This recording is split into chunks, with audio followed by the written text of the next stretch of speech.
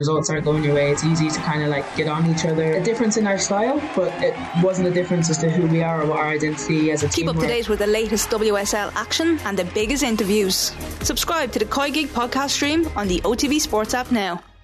The Sunday Papers on Off the Ball.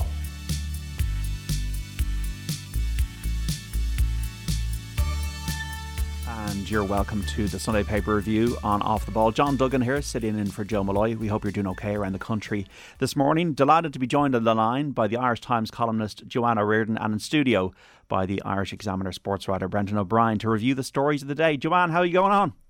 Not too bad now, John. How's life with you? Yeah, good. Yeah, it was at Leinster yesterday. You were watching Liverpool. I was. Family barbecues in Liverpool, I decided to take the other option, but yeah, not too bad now. I think every Liverpool fan will be secretly happy. We have a Chelsea fan in our midst now in the family, so wasn't a good day at all now for them yesterday. Yeah, no, fair play. We'll get to it in a second. Brendan, you keeping well? All good, John, thanks. Laois GA, not very no, in good health at the moment. Not a good time to be a Laois GA fan or a lapsed Man United fan. It's tough times at the moment. And no articles on them at all in the papers today, so you know. Yeah, well, exactly, for a change. There's always a silver lining, isn't there? Yeah, well, I suppose there is always the Ten Hag stuff, which we'll get to in a moment. Let's just go through what is on the back pages and the supplements here today. So we have the Sunday Independent Sport. Captain Fantastic, Masterclass from Sexton steers Leinster to sixth final, so they're into the Champions Cup final on May the 28th against Racing 92 or La Rochelle. Liverpool's Cup of Cheer, Reds still dreaming of quadruple. We have the Sunday Times Sport, living the dream. So Liverpool win FA Cup final shootout to keep quadruple hopes alive. 2 trophies now. And Cullen, only our best will be good enough in the final. Leo Cullen. And Rangnick, I want to help Ten Hag fix Man United. So we might get to that a bit later on, Brendan. Oh. You can hear the gasps of despair from Brendan O'Brien there. I think Rangnick is almost just trying to keep himself at the club in some capacity. Stay relevant, I don't know if they even want him. We have the Irish Daily Mail. Let's get it done. Demolition of Toulouse leaves Leinster one step from their 5th star. And extra special Reds, Liverpool refuse to lose and keep quad dream alive with FA Cup win. 2 games, 240 minutes, no goals, 2 penalty shootout wins over Chelsea. Utterly bizarre, and Joanne will talk about the neuroscience of that shortly. Jonathan Wilson, always worth a read in The Observer, on Erling Haaland. Alf's revenge, ruthless disruptor Haaland can be the striker Guardiola craves. This is almost bringing Roy Keane into this, which is always some way bringing Roy Keane into everything. And that tackle against Alf Engel Haaland.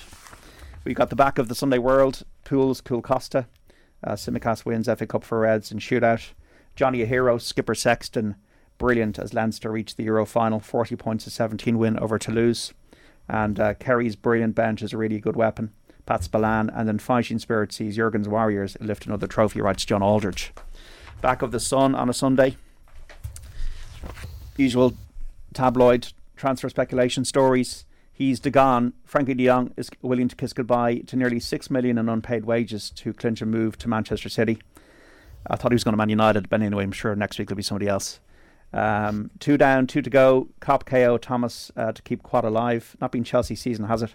Reds joy, but star trio pick up injuries. So Salah, Van Dijk and Robertson all picked up injuries yesterday, the extent of which we don't not sure 100% what their prognosis is for the Champions League final. Jumpers and goals post, so Ange Postecoglou's got a favourite jumper and the Celtic fans love it. Beats Motherwell 6-0. And Galvin Ban has Clare on the canvas, writes Babs Keating, but I don't think he's not just one player. I think Clare are going to do okay today. We have the back of the Mirror. Simply Red, probably the best headline of the day. Copper FA Cup Kings as Costas holds his nerve to score the shootout winner. And Kyogan Stars and Cats win over the Dubs. A double score rather.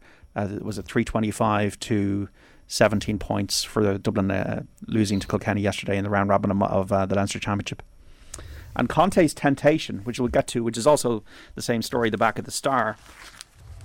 Ten Hag wants Conte. So new Man United boss Eric Ten Hag is eyeing Chelsea star N'Golo Conte to kickstart his Old Trafford rebuild. The French World Cup winner is 31, has got 1 year left on his Stamford Bridge contract. So Pep Mind Game, Pep Guardiola says any player who joins Manchester City must have the mental strength to cope with the pressure of playing at the highest level. I wonder, is that a message to Erling Haaland? And 2 down, 2 to go. Quad dream still on after shootout win. That's what's in the back pages this morning, folks. Nothing really amazing. A lot of match reports. Brendan, you were at Leinster yesterday. I was there as well. Yeah, great occasion. Actually, it was funny. I was at Welford Road the week before, so I wasn't at the Munster game in the Aviva. But people who were at both of the games were telling me just before kick-off, like, there wasn't the same energy. And I think that would come from the fact that maybe there was a hope in the Leinster or in the Munster crowd, whereas it was an expectation with Leinster. But once the kick-off happened and the game started, it was just, it's a very rare occasion that you get to a sporting event and you find yourself after 10 or 15 or 20 minutes kind of exhaling and realising, oh, that's the first time I've really kind of done that in that period of time. It was just breathless stuff. The intensity of Leinster, there's been a lot of talk about their hunger, that they haven't won it in 4 years, and of course for a club like Leinster that's like a generation without that trophy. So it was a great occasion from kick-off. 42,000 crowd was incredible. Tickets only went on sale on Monday morning, so to do that in that period of time is something else. Beautiful day for it, helped get some of the Sunshine supporters out as well. And it's interesting reading the papers today. There seems to be a sense that it's Leinster's to lose now, which is obviously dangerous territory in itself. I think there was a sense of that yesterday. I think everybody's confident enough for various reasons that they would beat Toulouse, but that maybe the fact that all the cards were stacked in their favour was, from a very Irish pessimistic point of view, something to be fearful of. But you look to the final as well. There's nothing for them to be afraid of coming up against another huge top 14 opposition, Joanne, when it comes to Munster, I think the articles are more interesting because it's all about the flux and the turmoil, and they haven't won a trophy in a decade and they've got new coaches coming in. With Leinster, it's pretty boring. There's not much, Joanne, really to read about Leinster that's interesting. It's a controversy-free zone, and that's what winning does. Yeah, exactly. And I think really with Leinster, you just see that it's a success breed success zone. Everyone probably in that team just literally wants success. There's like without a trophy is basically a failure for Leinster. And as a Munster person, it's just so disgusting, I'm going to have to say.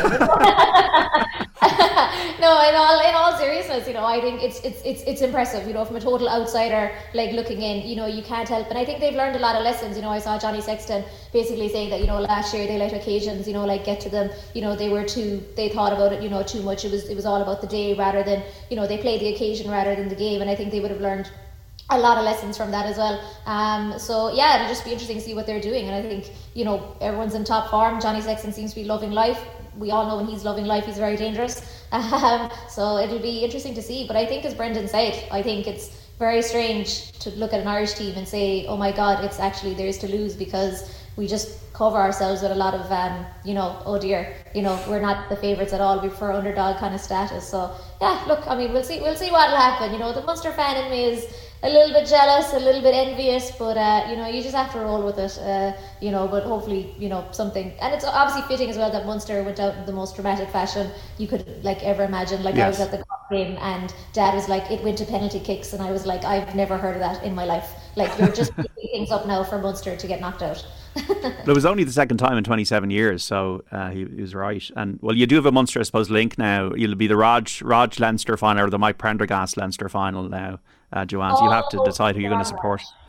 All hopes are on Rog. No pressure at all on him whatsoever. But if that's all you can do, just bow down to the greatness. Big time. Neil Francis, there's nobody in the Munster or Toulouse camp with the rugby intellect of Stuart Lancaster, and so the game plan and its implementation was probably not too much of a call for him to make. And also, it was a coaching masterclass from Leinster. This is later in the piece. Lancaster's prep was decisive. The trick now is to keep him. There's a strong rumour Leo Cullen's to be given the Leinster chief executive job, which, if correct, would lead to a coaching shake-up. Whatever it takes to keep Lancaster in a tracksuit should be done. He is, after all, the de facto Ireland coach.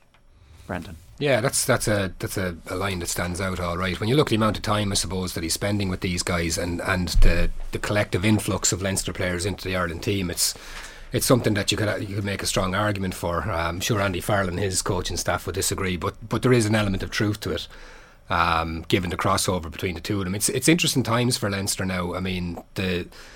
The Leo Cullen CEO rumour has been out there. Remains to be seen what happens. Leo Cullen has been on a 1-year rollover contract as well for a number of years, so it's not like he's locked down to that on a long-term basis. So we'll see what happens there. Stuart Lancaster has been asked time and time again, when is he going to move on and take the reins somewhere himself? And he's always knocked it back, and his reasoning has been, why would I leave here, But maybe there's not that many jobs that are suitable as well. Well, that's it. I mean, from a purely coaching rugby point of view, you look what he has in Dublin. I mean, it's actually phenomenal what he's doing, because he's still commuting over from his base in Leeds as well, all these years. So that shows a remarkable commitment to what he's doing in Dublin. And you have to look at Leinster as well. There's rumours that Felipe Contepomi will be taking up a role under Michael Checa with the Pumas in Argentina. So there could be a little bit of coaching change, musical chairs there at some point. And I think what Lancaster's influence shows us is you can have 99% of things right, but if you don't have one key element in everything, it's not going to work the way it is. You look at the influence he's had this year. You look at that 4-week stretch, or was it 3 or 4 weekend stretch in December when COVID wrecked their season, and they gave up the points to Montpellier very controversially, the 28-0 that was decided by EPCR. Lancaster had them for mini mid-season pre-season, if that's what you want to call it. So he had his hands on them for a long, long time then. Then you fast forward to the 2-week tour in South Africa where Lancaster and all the frontliners stayed at home. So the amount of time that he has had with those guys in all that time, his fingerprints are undoubtedly all over. He is much happier on the pitch than he was as a kind of director of rugby guy with England, which ended so badly for him. So, say Leo Cullen doesn't stay on in the long term, theoretically, does Lancaster want everything that comes with a director of rugby role? Does he want to be the guy who's facing the media all the time? He's very, very well practiced with the media, as you guys know here. But does he want all that in his role? And where he is at the moment, it just seems to suit him. It suits everybody. His stock has gone up considerably. I mean, there's talk in one of the other pieces, Stuart Barnes in the Times talking about Ronan O'Gara as being one of the leading contenders for the England role after Eddie Jones goes. Ronan O'Gara, England? Yes. Joanne, absolutely. come on. This is an April Fool's joke. This is something I think that has been mentioned before. So, I mean, Ronan O'Gara has to be up there. Ronan O'Gara would never coach England. As Irish people, we have to say, look, that's beyond the pale, but why not? Would Ronan O'Gara ever coach England in your view, Joanne? I mean, listen, I eyebrow raised when Brendan said that. I thought my eyebrows would fall off. They went up so high there when I heard it. But I mean, as Brendan said, it's against the pale. But if the opportunity came up, could you really begrudge it to him beyond the hatred for England? I don't know. God, that actually gives me anxiety. I'm not going to lie. Ronan O'Gara has described the England job as a cracking job. Has he? Yes, he has. Right. So, I mean, it's a professional coaching world. You look at Conor O'Shea, who's done great things in the English game with Harlequins. I think he was with the English Institute for Sport. He's now involved in the RFU. You look at England as well. They've had South Africans, they've had Australians, they've had people from all over the world coaching them in rugby, in football, in cricket. They don't care where they come from. They're going for the best guys. They've got Brendan McCullum in, the New Zealand legend, to take over their Test cricket team.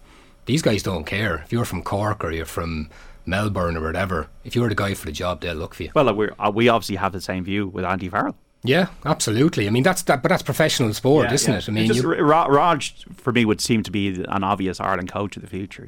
Yeah, and an obvious Munster coach. But that's what we take for granted. And he has said time and time again, you can't take these things for granted. Everybody thinks that himself and Paul O'Connell will one day ride back into England or to Limerick on the white horses, and everything will be fine. But that life doesn't work out like that all the time. And he said as well that he doesn't have a plan down the road. He doesn't plan these things. Who knows where life takes a Ronan O'Gara or anybody? Now, I'm sure that's a sporting hatred you mean there, Joanne. Listen, Brendan, I mean, did Ollie Gunnar have a great time there at Man United? So sometimes it doesn't happen your way, unfortunately. Yeah. I do think they made Lancaster fall guy in 2015, England. Like, if they give him another chance, would they have won a World Cup with him? It was a very, very painful World Cup exit in a group stage at home. Yeah. So, in a way, it was inevitable he would be sacked. But, even Australia, they're linking him with Eddie Jones now in 2027. Yeah. So, Eddie Jones' stock is obviously seen as high, even though England at the moment are a bit of state of flux. It's interesting as well, like the two players that didn't make the New Zealand setup, Gibson Park and Lowe, were sensational yesterday. There's comment from Stuart Barnes on Gibson Park in the in the Sunday Times as well. It's just going through that at the moment. Was kind of talking about the ruck speed and stuff. It was just fascinating stuff. Leinster's were recycling ball within 1.5 seconds. It leaves the defences floundering and attacks charging, but the scrum half has to pick his options in split seconds. The Ireland number 9 has that Aaron Smith-like expertise in choosing the right option. Leinster want what the French have had for the past 2 seasons. Gibson's Park attitude, as much as his skill, epitomises this hungry, talented team. So I just think that Gibson Park just completely epitomises what Leinster and Ireland are about now. And like rugby, at times I find it difficult to watch. I think, the players go through each other and around each other. But yesterday it was all about tempo. It was all about movement. It was all about this relentless, constant metronomic movement of Leinster, and that was really exciting to watch. Absolutely, and all the discussion about Leinster in the last 3 years, that they've lost to Saracens twice and they've lost to La Rochelle, it's been kind of boiled down to this simplistic, they don't have the physicality to deal with the big teams. I've been as guilty of harping on about that in Examiner as much as anyone. But there is obviously an element of truth to it, a large element of truth to it. And you look like Will Skelton, what Will Skelton did to them with Saracens and La Rochelle in previous years. But that's the great thing about watching Leinster play, that they do it in a kind of a more aesthetically pleasing way. It shows that rugby can be, it's not all about who's biggest is best. And it was very noticeable yesterday. I don't know if it was because of maybe a perceived tiredness on Toulouse's part, but the amount of, I'm going to use a rugby term now, soft shoulders. Oh no. Sorry, I hate myself for it. I do, I really do. But the amount of times that they went into contact with the ball in hand and they slipped off a tackle in a good way, Leinster, and they'd make an extra 3 or 4 metres, it was astonishing. That's to do, we go back to Lancaster, the quality of the coaching, the footwork that we see from these forwards. You saw the outrageous pass that Tyke Furlong played, the loop pass half the width of the field before he came off was just ridiculous. So the skill factor that they have among their forwards is something that we haven't really seen before, and then you ally that into the likes of Lowe and Gibson Park, very clever, canny signings that they've made, and both of them are playing world-class rugby at the moment. As what I said earlier on with Lancaster, you can have 99% of the things right, but if something else is off kilter, it holds you back. Everything Leinster are doing at the moment seems to be right on the money. Joanne, the papers don't really have much analysis of Liverpool, as mainly more match reports, but you watched them, and I read the piece you did in the Irish Times with Leanne Kiernan during the week. The men's team yesterday, it wasn't Tsimikas or Allison that won the cup, it was the neuroscientists apparently. It was, everyone knows that Jurgen Klopp is all about the extra 1%, between the throw-in coaches telling ball boys to throw the ball in very quickly, during their game against Barcelona where they came back, to now bringing in neuroscientists for penalty shootout.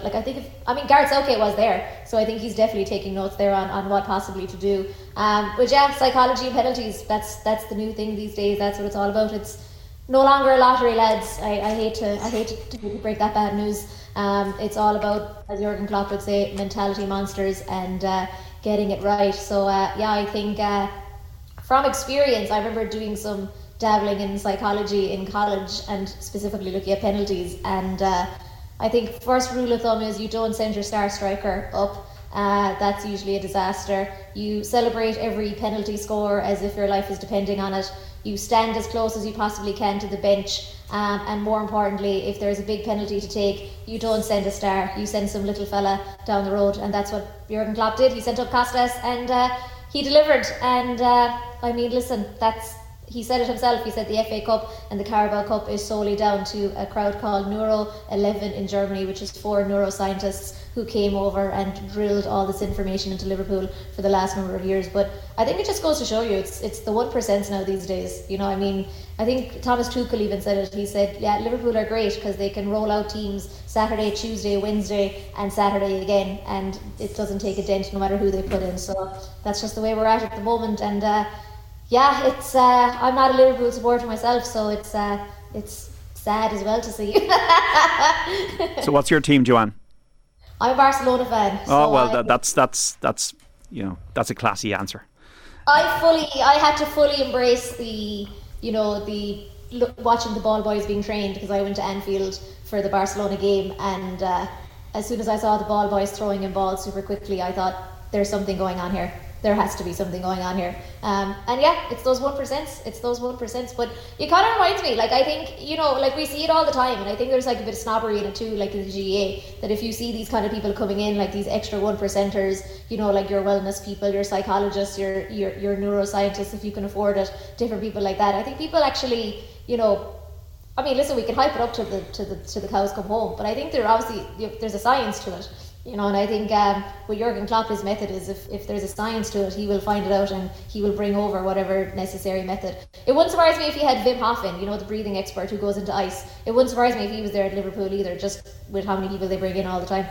Well, Alisson was very intense in the shootout and he made a brilliant save from Mount. Actually, intense. You have to take your time, you know, you have to. You just have to stare the person down and make them uncomfortable. I don't know if you remember the World Cup, I think it was in Brazil. And Jasper Kielesen was subbed on, and he would smile at the penalty takers because it would put them off, and it used to put them off non-stop. So there you go, just smile and stare down the person apparently is the way to go. I'm old enough to remember when psychology and penalty shootouts amounted to Bruce Grobbelaar wobbling his knees in Roma. Yeah, well, Mendy was trying yesterday, he was trying to move around. But it is the psychology. You have 240 minutes of football and 2 shootouts. Yeah. Caoimhín Kelleher, the hero, the last day, and obviously he wasn't on the pitch yesterday. But Mane missed. You know, you think Mane's going to score, missed. Reece James just lobbed it straight into the middle of the goal. The keeper dived the wrong way. But you look at Roberto Baggio in '94 as well, one of the most celebrated of and got Italy to the final on his own. Absolutely, you know. Yeah, it's sure ourselves back in 1990. The Romania, Paki Bonner saving and David O'Leary scoring. David O'Leary, who would have thought was the most unlikely of scorers in a penalty shootout. But yeah, Kostas Tsimikas scoring for Liverpool. Nothing much, as I said in the papers about it. Interesting, like Henry Winter writing about Romelu Lukaku. He worked hard but lacked the guile, the hunger and the mobility to elude Van Dijk and Kanate. I think he's really playing at a higher altitude than Inter Milan, and it's shown. Doesn't really fit into the Tuchel system. Quite amazing though, Jurgen Klopp has won the lot now. He's won every trophy now, Joanne. He's won the FA Cup, the League Cup, the Champions League, the Premier League. Yeah, himself and Trent Alexander-Arnold, they've done it in the quickest time span. Trent Alexander-Arnold has 6 major trophies at the grand old age of 23, and now Jurgen Klopp has won, I think, the quickest amount of trophies ever. You know, actually, I mean, this might be borderline semi-controversial, I'm not really too sure, but one thing, and people are going to say this is because she's not a Liverpool fan, and I'll take that on the chest happily, but a lot of people come out and they say they'll be the first English club to potentially win, the quad. And I think that's kind of wrong, because it was Arsenal women in 2007, the Emma Byrne team, that incredible team who won, 6 trophies, were totally unstoppable and won every single game. So that's my minor issue at the moment with some of the publicity it's getting. Like, they'll be the first in the men's, and correctly so, but they won't be the first in football overall. That honour goes to, Vic Akers of the Arsenal ladies. So I just feel the need to put that out all the time because I think it's important. Sports records also belong to women too. But absolutely, and in Gaelic games as well, we see that, don't we? Gaelic games, it's Dublin's 5 in a row, and they beat. Whereas actually Kerry in the ladies' football, or Kilkenny in the Camogie, had better records. Yeah, exactly. As I said, best of luck to Jurgen Klopp and his quad adventure. My neighbour has put up, I think he's going to put up probably 4 Liverpool flags at this stage, because going up every time they win a trophy. I have my own issues with the quad as well, unrelated to that. One is they haven't a hope of doing it. Yeah, we keep talking about it. I mean, they haven't. I mean, they're just not going to do it. You're looking for Man City to absolutely implode, and they went to Molineux during the week. And people said, this is a tricky one. Wolves could do it to them. What happened? They got absolutely minced. My bigger problem with the quad is that it's being capped in all the newspapers. I don't know, why are we capping quadruple? That's purely ridiculous journalism kind of thing, but anyway. Okay. I went into Paddy Cullen's for Heineken Zero after the Aviva yesterday in Ballsbridge in Dublin, and when Tsimikas scored, the place went mad. It's a deep support that exists for Liverpool Football Club in this island. Like, it really is deep. Man United will be the same, but you just don't get that for other clubs. You're not going to get it for Shamrock Rovers as much as League of Ireland fans had wanted. You're not going to get it for Manchester City, I would say, but you're going to get it for Liverpool and Man United. Yeah, well, I mean, that's just what we all grew up with, isn't it? But yeah, but it's continuing. Like, even my nephew, he's in his early 20s. Yeah. He's deeply into it, and it goes through families. It goes through a thread of families. The Liverpool, Man United, Celtic as well, maybe Arsenal. There's a good academic study to be done there. I mean, there is, yeah, but it is real, and people go, "Oh, you only support your domestic game." You know, you're not going to get that level of decibel of support. No. Like, if that's just one pub and all the pubs around the country. Yeah, and again, like, you go through Dublin Airport on a Saturday morning, as I did last week for the Leicester game, and there was Derby jerseys, West Bromwich Albion. There was a little kid, 5-year-old, with his dad wearing a West Bromwich Albion jersey. So was he, by the way. So you just wonder what's ahead for that poor chap as he gets older. But for the most part, it's Liverpool, it's Man U, and it's Celtic. Yeah, and they still hold. And it's real, and we need to embrace, and we need to obviously develop a football industry in this country and support our domestic game and go to more matches. And we all should be going to Tallaght Stadium and Dalymount Park and more. And hopefully we'll have a Munster team in the League of Ireland and the Premier Divisions sooner rather than later. Cork City will get back, but this is also real. You can have both. I think that's good. These are not competing pillars of world football. Great crowd in Tallaght on Friday night, 7,000 to 8,000, I believe, for the game against Derry City. The top two in the league. The championship, there's so much going on, and we're on air on News Talk from 1 to 7 with two Premier League commentary games. We got West Ham, Manchester City, Stephen Doyle and Brian Kerr calling that one. We also have Jessica Farry and Vinnie Perth calling Everton Brentford. But we'll have reporters at Dublin Meath, at Kildare Westmeath, at Cork and Waterford, and also at Derry Monaghan in the Ulster Senior Football Championship semi-final. But the Tailteann Cup is something that you kind of want to talk about, Joanne, based on a piece, I think, in the Sunday Times today. I know this is obviously me bringing out my inner Cork bias and solely reading Cork writers here. Yeah, I thought it was interesting. You know, Mick Foley had a piece basically talking about how the Tailteann Cup is basically there to kind of make its own history, and, you know, people were giving out about the situation with New York, you know, it being a north-south, you know, division, you know, situation going on with how the draw is going to be made. And I think, you know, you're going to expect teething problems. You know, I always compare to, this is obviously the most odd comparison you could make, but I compare it to season 1 of Drive to Survive. When that came out, Mercedes and Toto Wolff wanted nothing to do with it. Too dramatic, stay away from me. And now look at Toto, absolute prime character in Drive to Survive. So I think it's really, like, the Tailteann Cup, I think Mick Foley's right, like, it's up to it to make its own, you know, history. I'm sure when the Champions League and the Premier League and all those started out, everyone was like, why am I in this? I think it actually, someone was even saying, actually was in the Mick Foley article, that even when the GA Championship started, that there was no Connacht, you know, teams or anything like that involved until, you know, late 18, 19, you know, early 1900s, you know. So, you know, I think it's just a situation where people are going to just have to back it. You know, teams are just going to have to understand that they're there and there for a reason. Obviously, you've like the odd ones, you know, like Cavan, who seem to go all hell for leather for championship, but refuse to acknowledge the league as a system. So, you know, it's just, I think just every team has to take it one step at a time and just understand that, you know, the content that they put out is what we'll see, you know, and it's what's going to be promoted. And if they're going to put out good content, then, you know, the Tailteann Cup might be a little bit of success after. And I think, you know, the Willy Wonka golden ticket of being in a potential Sam Maguire chase then next year, like, surely be to God, you know, like, that's enough, you know, and like, not to throw an absolute nuclear bomb into this entirely, but surely teams can understand, you know, that playing Dublin and getting demolished by 15 or 16 points just isn't good, you know, and that they should be playing themselves. And it's why the league works so well, because we see top teams playing top teams and then the lower teams playing lower teams, and it's way more exciting. You know, as a Cork fan, flirting with the Tailteann Cup, it probably would have killed my soul, but at least I would have had a shot in All-Ireland. I would have taken that in a month of Sundays. Is marketing the issue, though, Joanne? When you think of Drive to Survive, it's the marketing, it's the amazing production, it's the accessibility towards a new audience, it's the fact that you're going to have a Las Vegas Grand Prix next year.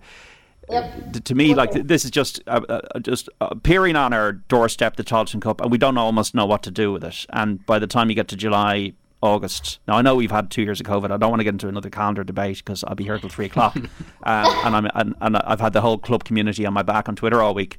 But the marketing of this and also the buy-in from the players is huge, you know. Absolutely. And I think marketing, I think you hit the nail on the head. It is absolutely key. If we, as in we, the media, and I hate even using terms like that, but if we even treat it, you know, like a competition that it deserves, you know, like it's a thing. But I think as well, like, I mean, looking over, say, to like ladies football, you notice how successful that is, you know, the senior, intermediate and junior situation. Sure, obviously the junior intermediates will complain that they don't get media attention until All-Ireland final day. And I mean, that's a bigger debate, as you were just saying there, for another day. But I think having that day out in Croke Park, I think being able to structure it in a way where, you know, they're basically playing the same days as, I mean, you obviously want them playing in the same venue. You probably don't want them in the same days, because that's just a limitation on how much then we can actually cover ourselves. But, you know, you have to market it too in a way where it's appetizing, it's appealing. You know, there's surely some rivalry we can all dig into, you know, look at it on that. And I mean, I don't even want to get into the whole debate about the GA versus the media myself, and how much we need players and the stories and the various things going on around, you know, counties in Ireland for it to be a driven thing. But, you know, that's what we need on top of it. You know, we need to have the lovely stories, we need to have the fluff stuff, and also we need to be able to get our teeth into something when it comes to why should we be interested in Wexford versus Wicklow, or, you know, someone like that, or why should we be interested in Cavan versus whoever. You know, I mean, you just have to tell people you're interested, that's it, and then people will just watch it. What's your view on this? Yeah, I think, like, from a media point of view, I think it's instructive if you look at the national leagues. Like, do we ever get any coverage really of Division 3 or 4 or even Division 2? I mean, you see the highlights programmes on TV. There just isn't the media structure there to really give it a proper coverage. So I think it would be if it was the champion. If that was the structure of the championship, I think it would. I don't know. Just even from a logistical point of view, I mean, trying to get markings, trying to get people to cover all these is an issue in itself, and that's not a cop-out. I mean, I think, going back to Joanne's point, I think it is crucial that these are played on All-Ireland final day and All-Ireland semi-final day. All-Ireland final day, you have 82,000 people, like Dublin playing Kerry, say, or Dublin playing Mayo. You could fill it twice over. Is there not going to be an issue then with ticketing? But that's it. I mean, there's no magic bullet here for it. But if you want to give the Tailteann Cup its due exposure, well, what do you do with it? What will you get if you have a Tailteann Cup that's played in Croke Park on the Saturday of an All-Ireland final? Even if you try to build up a kind of an All-Ireland final weekend extravaganza like an NFL, it'll still be 3/4 empty. It'll still be 9/10 empty. And that's the reality of it. If you want to make this attractive to counties and especially managers in the Tailteann Cup, you have to have this. And Joanne is right, there is the Willy Wonka chocolate ticket of this is your place in the championship next year, but you need to make that attractive to them now. I was at the Wexford Offaly game down in Wexford Park a few weeks ago, after which we spoke to John Maughan, the Offaly manager, when they'd lost, and we said, John, what's the story going to be now with the Tailteann Cup? And he said, I think his words were, John Maughan is not going to stand in any lad's way who wants to go to America. So that's what you're up against. What I love about Michael Foley's piece today is he didn't mention the Tommy Murphy Cup once.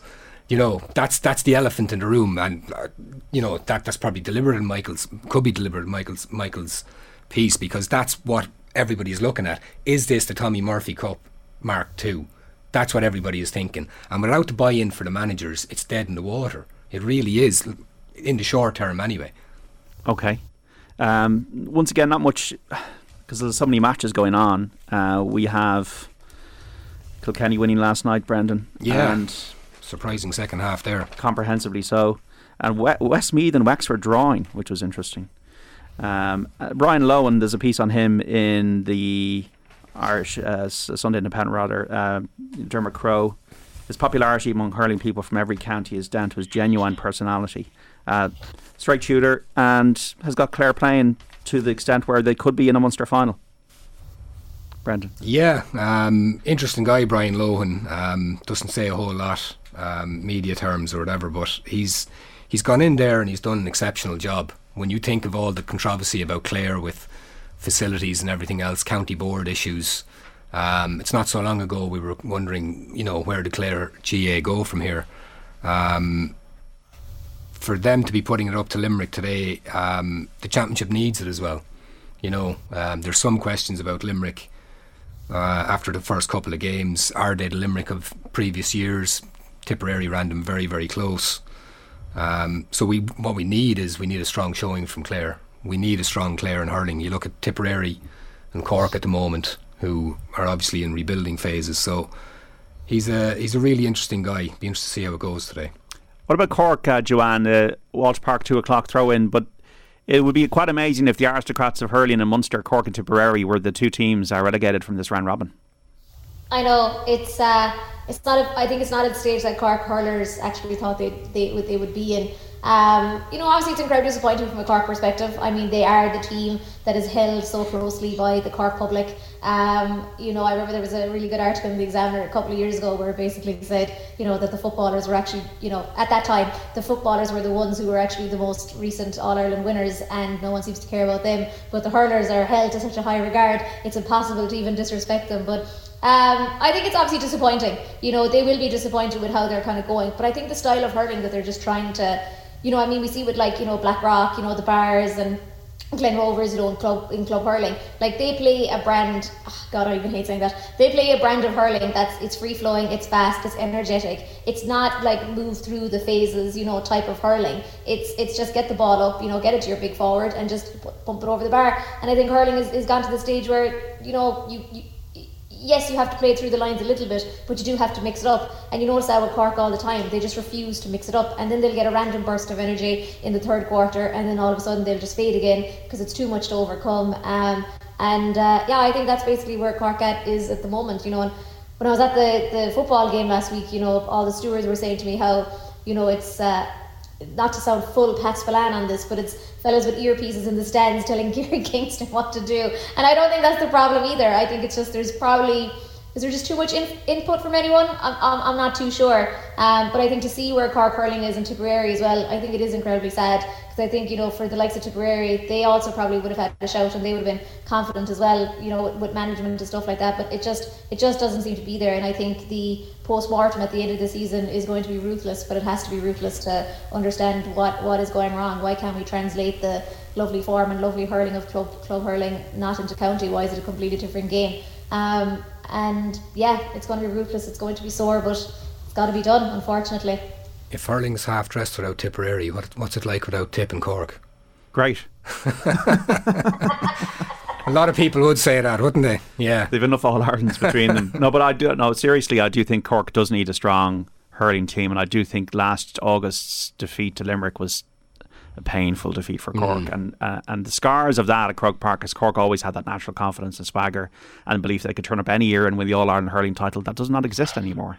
We're in a completely different landscape where the whole thing is flipped to be Limerick, Clare and Waterford, probably the three teams to get out of the Munster round robin. But it's not over yet. Cork still have a chance. The best article today, and it's very, very tough read.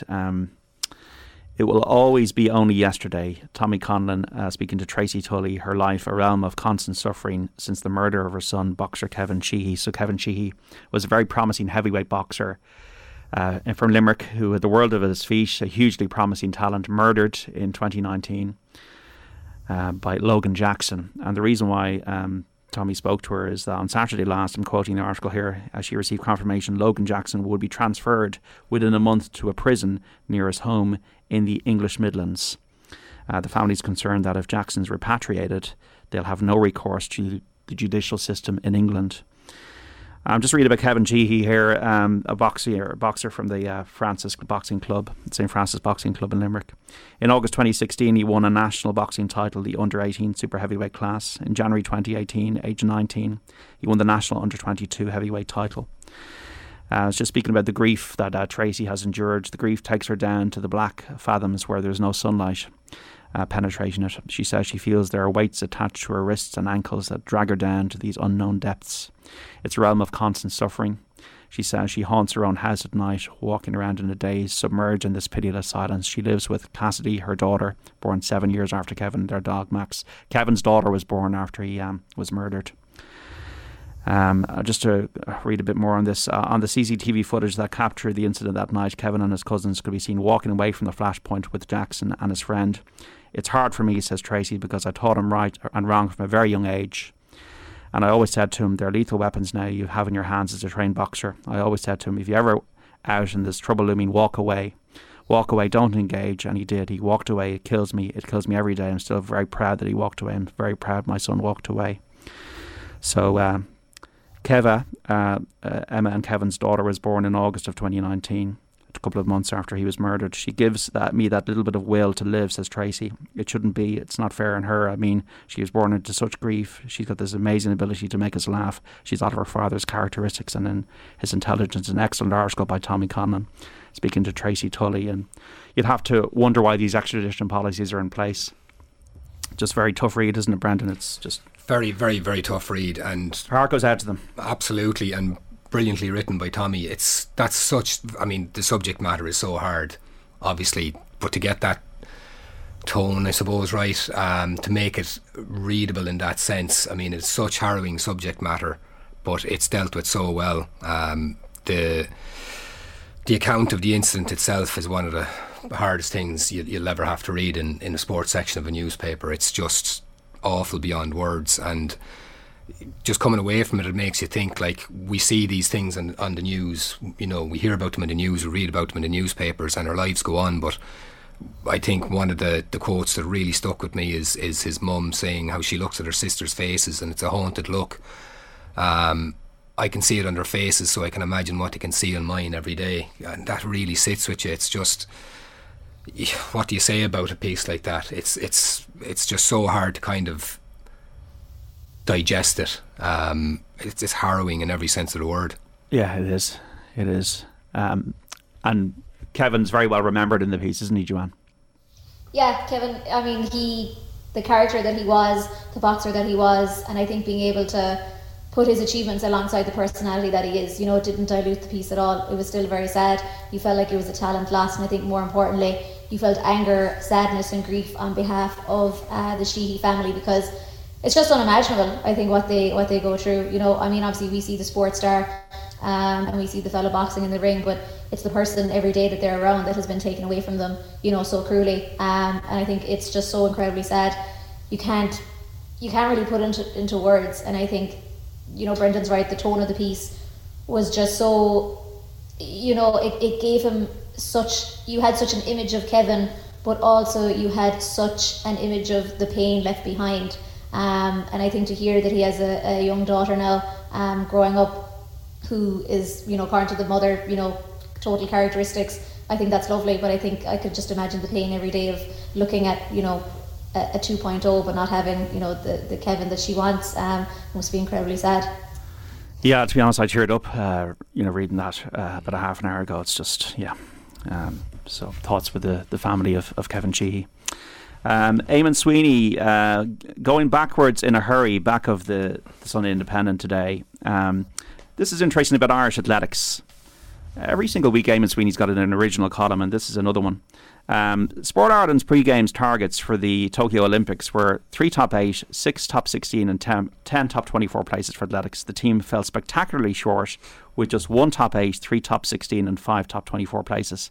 At the Rio Olympics, with a much smaller team, the Irish athletes had 2 top 8, 7 top 16 and 7 top 24 places at a time when the overall Irish performance was the best since 1996. Irish athletics went backwards at the rate of knots. The upshot is that the sport has lost its position at the head of the high performance funding table, slipping to third behind rowing and Paralympic sport. The Irish media, myself included, pussyfoots around athletics to a certain degree. The demands on the competitors are so great, the competition so tough, we're reluctant to call out failure. But accentuating the positive has become counterproductive. Predictions that great things may have been offering the major championships are regularly followed by a string of disappointing displays. Our well-meaning optimism only contributes to public cynicism and indifference. Perhaps the most discouraging thing about last week's indictment of athletics was that it had little impact. Few care anymore. You got to think about Sonia Sullivan, Derval O'Rourke, John Tracy, Jerry Kiernan, all Eamon Coughlin, all these great athletes we've had in our history. And is there an accountability deficit, I wonder, Brendan, when it comes to Irish athletics delivering results? It's a very, very good question. I always think of horse racing as a subset of sport, in a way that a lot of people who love sport find horse racing hard to get into. And Are you one of those? Yeah, I am. Even though I covered Cheltenham for 10 years, I find it's just there's a barrier, whether it's perceived or real, that people don't really get it. And I think athletics is similar in the sense that you look at athletics, it's a huge area. You know, you've a sprinter, you've a long distance runner, you've a hammer thrower. You know, it's a subset in itself. It's a little defined world by itself. It's hard to have the expertise to cover that. Do you know what I mean? It's something over there in the corner. It's not a main sport. From a media point of view, I think it's a little bit daunting to get into it at times. Is it given a kind of a free pass? I don't know, but there are definitely questions being asked about how we go forward with athletics in terms of the Olympics now. And that Tokyo review last week that is mentioned, there was definitely talk about how do we proceed in terms of the numbers of athletes that we have at future Olympics. And clearly athletics was top of the pile when we were thinking about that. That was our biggest ever team in Tokyo. And as Eamon says, the athletic side of it did not go well. So how do we approach that in the future? Do we have less athletes? Do we narrow in on who we give the funding to in athletics? And as we've seen from the funding that came out this year, do we divert the funding towards rowing or boxing or whatever that are more likely to bring us medals? Now, there's another side to that as well. Great Britain in the last 10 or 15 years absolutely went hammer and tongs after medals. And cycling especially. Yeah. They decided to go after cycling about 20 years ago. Absolutely. And the results were incredible. And the velodrome, all this kind of stuff. And yet look at the culture that fostered and the stories we've seen coming out about bullying and everything else. So my point being is the other example in Team GB was basketball in Great Britain was totally defunded nearly because they weren't considered an Olympic medal hopeful. And yet, in participation terms, it was enormous. Right. So, what's your priority here? We always have this participation versus elite success. So, where does the money go? Athletics is a very accessible sport. You know, you don't need anything. People talk about all you need for football is a ball and a couple of jumpers. For athletics, all you need is to run outside. Well, if you look at participation sports in Ireland, I would estimate that swimming and athletics are right up the top. Yeah. So, do we say to sports that are not medaling at the Olympics, sorry? And yet there has to be an accountability at the same time. So it's a very difficult balance for Sport Ireland and people at the top of sport in this country to get it right. I think there's no question about it that athletics is struggling, and people will tell you it is a truly global sport. Of course. Truly global. That's why Sonia, a lot of people would say, is our greatest ever. Absolutely, in a way that rowing probably isn't. You know, you will have world and Olympic champions from countries in athletics that you would never have in rowing. So it's a very complicated issue. I don't have any of the right answers for it, but there's clearly things that can be done. I mean, one of the shortfalls in Irish athletics for years has been coaching, and again this comes back to how diverse a sport it is. Like, how do you set up a coaching system for athletes who are based all over the country in different disciplines, all over the world in some instances, you know, who are very individual people who do their own thing? And we'll see an article from Shane McGrath about how that feeds into it. So it's a very big issue, not just in terms of funding, but in terms of logistics, how you fund it, its role in the Olympic cycle. Athletics is a huge part of the Olympics as well. Do we just accept that this isn't for us anymore in that sense? Well, can we say with confidence we're going to get a medal in the Paris Olympics in 2024 in track and field? I would say no. Now I would say no. The Shane McGrath's article in the Irish Daily Mail, they're talking about the Social Research and Economic Institute commissioning by the GA and GPA that intercounty players can spend up to 31 hours a week on their commitments to the game. Anne-Marie McGlynn, 42 years of age, competing in the marathon at the European Athletics Championships this August. I'm doing 90 miles a week, that's probably 8 hours of running, then you got 2 hours of strength and conditioning, then your physio. Hugh Armstrong, going to compete in the marathon as well at the European Athletics Championships. The Mayo man won the Wrexham Marathon 3 weeks ago. His time of 2 hours 14 minutes 4 seconds, breaking the Welsh all-comers record that has stood since 1963. He's still running up to 15 hours a week. Then you go stretching, you go to the gym. It's 2.5 hours a day at least. He's also a trainee accountant working for An Post in the GPO. He'll have exams to consider in the coming months too. There's the logistical challenge of finding the time to work full-time, study and still train twice a day, Joanne. Yeah, it's definitely not an ideal place, and I think you notice in the likes of the Great Britains, the Americas, all those countries who are producing athlete after athlete after athlete. Like, sport and study is an extreme, they're so together, in what they do, whereas in Ireland we tend to divide it into 3 different segments. Sport is separate to work, which is separate again to study, which I think has also gone against us, in that we just don't embrace, the likes of the student athletes, coming through, and instead we just put more and more pressure on them every single time something comes about. But, I think that's the thing with athletics. I think it's not that people don't care, it's just that less people seem to be as invested in the whole athletics course. You know, I mean, if I think 20 years ago, athletics was huge in our house, you know, absolutely huge. Whereas now, one of us maybe cares. And I think that just, it's quite sad to you know, see on top of it. And I think then you also see, you know, I think Eamon Sweeney had it in his piece, you know, Cathal Dennehy is obviously one of the biggest advocates for athletics here in Ireland, and he publishes a piece that's a little bit controversial before the Nationals, and Athletics Ireland gives him a phone call and says, "Oh, BT Dubs, you know, you're not coming to be our commentator," yet he would be the prime person to be a commentator after his Depths of Hell commentary. So, you know, I think sometimes as well they do shoot themselves in the foot that way.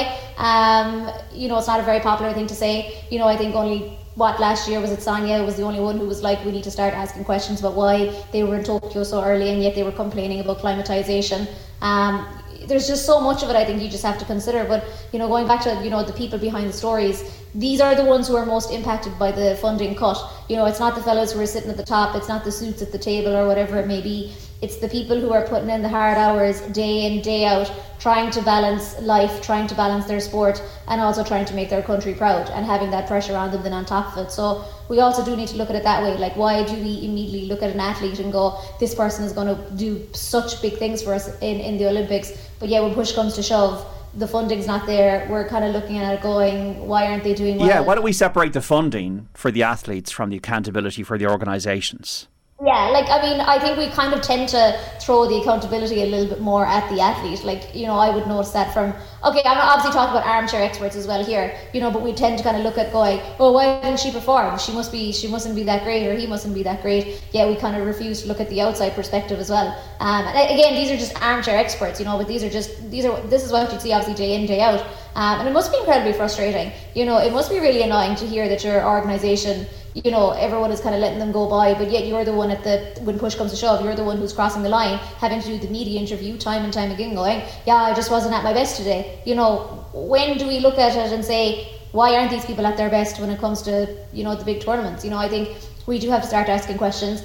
I'm kind of with Brendan. I don't think funding cutting is kind of the way to go, but I think at the same time in Ireland we do have an issue, not just in sports, but we do have an issue with throwing money at things in the hope that it does go away, you know, like hoping to God, you know, okay, here's another 7 million, please build a children's hospital or whatever is going on at the moment. So yeah, I think you have to look at it too from that point of view. You know, if we're sending in money, we have to start looking at realistic targets that they're meeting, and then maybe asking questions rather than cutting funding immediately. But I suppose then on the flip side, maybe Sport Ireland are just sick of Athletics Ireland not coming through time and time again. Who knows? This is the Sunday Paper Review. Joanna Reardon and Brendan O'Brien with me this morning. Phil Mickelson, the PGA Championship takes place next Thursday in Oklahoma, Southern Hills, and he will not be there. He's the defending champion. Golf is embroiled in a kind of, I suppose, a fledgling civil war without any arms. The arms are money. The arms race is all about money. So we have Brendan. Alan Shipnuck is this very good golf writer who's been on the beat for about 20 years, and he's bringing out a book on Tuesday called Phil, about Phil Mickelson's career, 6-time major champion, probably the second best golfer. Maybe you could add Rory to the mix there, but the second best golfer of the generation of Tiger Woods, behind Woods. And you know, Phil Mickelson's withdrawal from his defence of the USPGA Championship is shock off. This is the Sunday Times. This exclusive extract from a book about him published this week reveals the lengths he went to, the money he spent, and the company he kept to maintain his betting compulsion. Yeah, so he gambles a lot, so what? But I suppose when separate to that is the whole fact that he you know, there was a leverage between him and the Saudis and this LIV Tour and the PGA Tour, where he's made 100 million out of the PGA Tour. So where do you stand on the whole Phil thing? Well, I was going to be buying this book anyway, but the extract I've never looked forward to book more as much as I have this one. Yeah, for obvious reasons. I mean, Shipnuck is a brilliant writer. Phil Mickelson has been a fascinating character for 20-25 years. You know, the guy who could never get it done, never get over the line in the majors, always in Tiger's shadow. And then it happened for him. Was it 04 in the Masters? I think was his first one. First of 6 major titles, the oldest winner of a major title, I believe, after last year. And a guy who's always divided opinion. If you're a kind of a casual golf follower like me, he's one of the guys you turn on the TV for. So exciting. Like the manner in which he plays, And it's interesting as well because there's another piece. David Walsh in the Times is talking about Greg Norman's fronting of the Saudi Golf Tour, and he's describing Norman. And I was just thinking of Mickelson as he was describing Norman in the way he played, in that he's not only fearless, he has no idea how to be afraid. He doesn't have a safe shot. He has a death wish. He makes the worst decisions under pressure. Like, all of that sounds to me like the way Mickelson used to be. Wasn't he renowned as the guy who couldn't play it properly to get a stubborn gambler? Yeah, that's interesting now, isn't it? When everything comes to light. So 2 very interesting guys who are the 2 faces that we're coming to put together with the Saudi tour for all sorts of reasons. You're right, the gambling thing in itself shouldn't be of any interest, but when you add it into the Saudi issue, I mean, he's earned $100 million from the PGA Tour, and the accounts here say he lost $40 million, but it's nearly half his income. We don't know what he won. We don't know the extent of his earnings as well. Look, for him, 40 million could be the same as 400 quid over a year for somebody. We don't know, but look, it's amazing that what I find really, really interesting is the fact that guys like Steve Flesh and Tom Lehman, the former CBS announcer Gary McCord, are all quoted about it. But this obviously was a huge part of Phil Mickelson's life, that this was present all the time in his life, was gambling. Yeah. When he didn't win a major title to the age of 33. Like, how many majors could he have won? Well, and you could flip that on its head. The fact he did win them, if all this was going on, is incredible as well. And it just shows as well, I mean, there's one anecdote about him surreptitiously listening to a game that he had money on during his round with an earpiece and a radio hidden in his clothes. And then McCord, the former CBS golfer, is talking about how his caddy Bones, so McCord would be up in the TV tower, and every time Phil got to my hole, Bones would look at me and I would flash the odds. If Phil had a 15-footer, I'd flash 3 fingers, which meant the odds were 3-1. If he was 60 feet, I'd give him like, that's incredible stuff. Do you know, like a guy, I know it's 4.5 hours, and guys, you can't be fully zeroed in on your golf game all that time, but to be doing that, and yet at the same time, it struck me that everybody with a gambling problem, it does filter into your life, doesn't it? I mean, if you're sitting at an office doing up figures as an accountant or whatever, and you have a gambling problem, it affects that part of your life. So it shouldn't be that surprising. Well, we can say that he had a compulsion. I don't know if we can say he had a problem, but he definitely had a compulsion. Yeah. The thing for me, though, whether Mickelson's gambling, and obviously that's a juicy part of the book, and we'll see what else is in the book, but it's the greed is the one thing I have the bigger issue with the Saudi tour. It is just the disgusting greed of these players, like, joining this tour. Now, I'm sure there are going to be lawsuits. They're independent contractors. That's what they will argue. The PGA Tour will argue, well, we're a club that have made you rich. You have to commit to us. You can't be joining a competing organisation. We got broadcast deals and sponsorships to adhere to, and give the people that are supporting us financially their just desserts in terms of their investment. It's just, there's no honour in players joining the Saudi tour for me. It is only about one thing and one thing only, and that's money. And when you've had 81 people executed in Saudi Arabia in March, like, there's nothing of value for it. Like, the value of a PGA Tour is that it's exciting for fans. It's exciting for the best players in the world to play each other. Then they go with the 4 major championships. There's a lot of heritage, prestige. The greats of the game: Jack Nicklaus, Arnold Palmer. Even from our own country, back to Fred Daly, to Joe Carr, to Padraig Harrington, to Christy O'Connor, senior and junior. The beauty of the courses, the magic of the game, Seve, all these great stories. Mickelson even being one of those, and just this soulless tour, which is only about one thing, and that's money. And it just, to me, is just there's absolutely nothing admirable about it whatsoever. I agree with that, I agree with that. One thing I will say from a purely business of sport point of view, now take out the Saudi, if this wasn't the Saudis coming in at this, it was some other crowd. If you look at the history of sports business, you go back to the 50s or the 60s and the NFL and the AFL, and there was anti-competitive accusations against the NFL when other leagues tried to come in. You look at Kerry Packard with cricket in the 70s or 80s or whenever it was. You look at the Bosman ruling in soccer. So there's always these people from the outside trying to say, why should this be a closed shop? Why should somebody else not come in with a different idea? And people do come up with the arguments, well, this is the way it is. There's a heritage, there's the majors, there's Test cricket, there is, the Chicago Bears or whatever it might be. That's from a purely business point of view. So in that sense, the players being independent contractors, you could argue that they have a point there. That said, I agree with everything you have said. It's despicable that this is coming from the source that it is coming from, and it is all about greed, and it is all about money. And some of the utterances we've had purely in that terms from some of the people, about I have to feed my family kind of job, has been awful, absolutely awful, and there's no excuse for it. Where do you stand on it, Joanne? Yeah, absolutely echo everything, that has been said definitely before. I think Brendan is right. I think in this situation, it's not the what people are annoyed about, it's the who are proposing it that people are annoyed about. It's the way people are kind of going about it. It's the secrecy. It's the PR shame of I can't say I'm going to the LIV because people will hate me because I clearly support Saudi Arabia, but then they're going off to Saudi Arabia anyway. It's incredibly frustrating from a golf perspective. I think we're all not stupid enough here to realise that the PGA Tour and the way it goes about its business absolutely needs to be changed. Absolutely. I think, we do have to look at players being independent contractors. I think we do have to look at players hitting their shot, but yet they don't own the rights to it and stuff like that.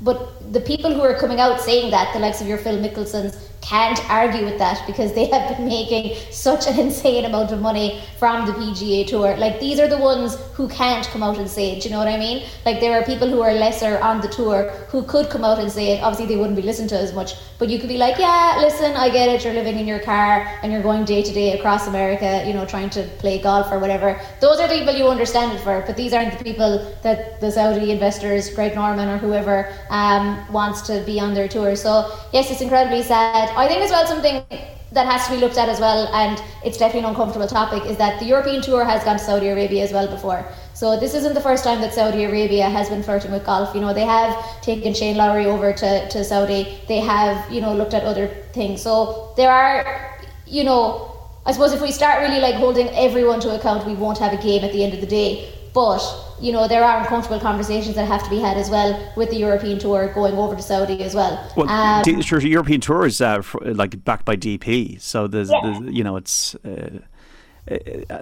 To me, the issue is it's almost like it's the fact that the golf is now in danger of fracturing and it becoming a much less appealing proposition. And I really enjoy the best players playing against each other, and that is now under threat. If like a bit like darts in the 90s, if this all breaks away. Mm. Yeah, no, I'm definitely with you on that end. And I think what always stood out to me, there was two things really about the whole Phil Mickelson versus the PGA that stood out to me. The first was obviously when the Masters was on, and Greg Norman after the Masters said, "Oh, I actually know who was going all along. I just didn't want to announce it during the Masters because I didn't want to distract from the Masters." Like, okay, Greg, you really think the press release is going to distract from the greatest, sporting event in golf? I don't think that's possible.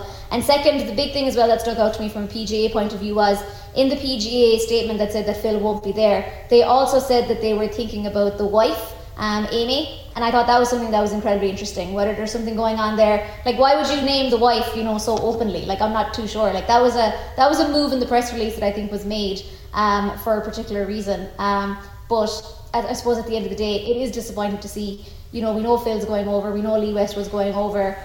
Sergio Garcia said, his line at one of the tours. Yeah, I don't have to play for you anymore, or whatever it was. Yes. Yeah, so whatever that means, obviously that's ambiguous. Obviously we think we know what that means, but it's ambiguous in itself. But yeah, it is incredibly disappointing. I think the PGA Tour, it's kind of like when the Super League was kind of breaking away and UEFA looked like the good guys, and you were like, these people aren't the good guys. I kind of feel like it's the same with golf. None of these people are good, in that respective term, but we just have one that's a lot worse than the other.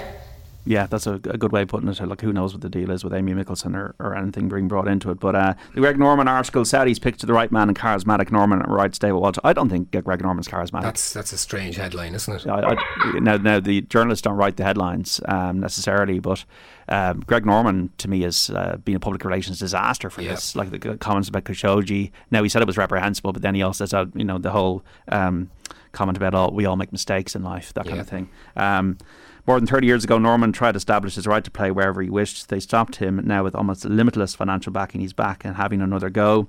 35 years ago, Norman was 32 and one of the best players in the world. He was also a United Nations blacklist of about 500 athletes, actors and entertainers who performed as in Africa and refused to commit to not doing so again while the apartheid regime was in place. Maybe the PGA Tour is not perfect, and I would agree that it's the least worst option, but they have to crush this. If they don't crush the Saudi League, and the only way they can crush it is through the fact that this thing doesn't have any credibility, because players are not interested in playing in it. If it gets a groundswell of support, if they start going to invitationals, if it builds over the next 2 to 3 years, then you're going to have a fracturing of golf. You'll have competing events in the United States against the PGA Tour. That's what I don't want to see, just from a point of view of enjoying the game and enjoying the sport. And there's just too much money in golf. There's just it's become saturated by money, and even the PGA Tour and the DP Tour have joined forces to give the golfers more money. You've got these ridiculous player incentive programs about social media. Bryson DeChambeau and Brooks Koepka contriving this stuff last year, allegedly, and getting millions of dollars for doing nothing. Yeah, it is completely lost its moorings as a sport from the people that would want to maybe spend 10 or 15 quid to go and watch it. And it's interesting as well, because you talk about that credibility thing. This is going to be a long game. The Saudis have a bottomless pit of money to throw at this, and there's an interesting line in David Walsh's piece on Norman where he talks about, Norman says that any player filing a lawsuit against the PGA or DP World Tours need not worry about cost. LIV Golf has been preparing for this day and will pay for any action, and they would actually welcome a legal battle that shifted the narrative from human rights in Saudi Arabia to the legal rights of elite golfers. So, talk about the likes of Kerry Packer and that in years gone by. These guys are it's like the Premier League. You had your local carpet salesman who had a few million quid who took over the local club and made it big. Now we've got independent states in the Gulf that are taking over. It's different ball game. If you're an antitrust lawyer and you're out of work, you now are going to be okay for the next few years. Absolutely. Joanne, anything before we go that you might want to point the listeners to before we go off air? Listen, I think Cork Camogie, anyone who wants to watch, they should watch, a little bit of the Camogie highlights if they possibly can last night, because Cork were pushed all the way by Clare in a very exciting game. And I think, hopefully now, fingers crossed, all going well, Walsh Park won't be as traumatic as what it's supposed to be. I hope it's not like watching Jordan Spieth at the Masters where it's death by 1,000 cuts. I hope we just bleed out if necessary. I would rather die from bleeding than, death by 1,000 cuts. So please, Cork GA, no pressure on that. But I think, pleasure to be here, boys. Thanks for having me. Really appreciate it. Oh, Joanna, Jordan Spieth, can win the career Grand Slam next week. I don't want to believe, John. I've spent a lot of my time believing and being let down by that man. I do not want to speak. So when you come to me on Friday, chances are I will be believing again. Brenton, anything to point to? Yeah, the Haaland stuff is interesting. Yeah, it is. There's various articles, Jonathan Wilson, and there's pieces in the Sunday Times about Everton had the chance to get him for 60 grand and didn't. Yeah. And also a piece about him as well in one of the papers, that just in terms of the fact that he played all these multidisciplinary sports as a teenager and how that helped him. Which is definitely interesting. There's good stuff about him across the week. Yeah, across the week and across really the papers stuff today. So, Joanne, thank you. Thanks for having me. Really appreciate it. Great stuff. Joanna Reardon there, Irish Times columnist. Brendan O'Brien from the Irish Examiner. Thanks so much for coming in. Thanks, John. I look forward to seeing you soon. Now, Off the Ball on your radio from 1 to 7 on News Talk and on the OTB Sports app. We've got 2 live and exclusive Premier League commentary games to bring you. First up, West Ham against Manchester City. Stephen Doyle and Brian Kerr providing the call there. Then Jessica Farry and Vinnie Perth will describe Everton against Brentford. We've also got reporters at the GA Championship matches between Waterford and Cork, Kildare and Westmeath, Dublin and Meath, and Derry and Monaghan. If you missed any of the Sunday paper review, you can check out the podcast on the OTB Sports app or wherever you get your pods. You can also watch it back on the YouTube channel, the Off the Ball channel. Back on your radio on News Talk at 1 o'clock. We'll chat then. The Sunday Papers on Off the Ball.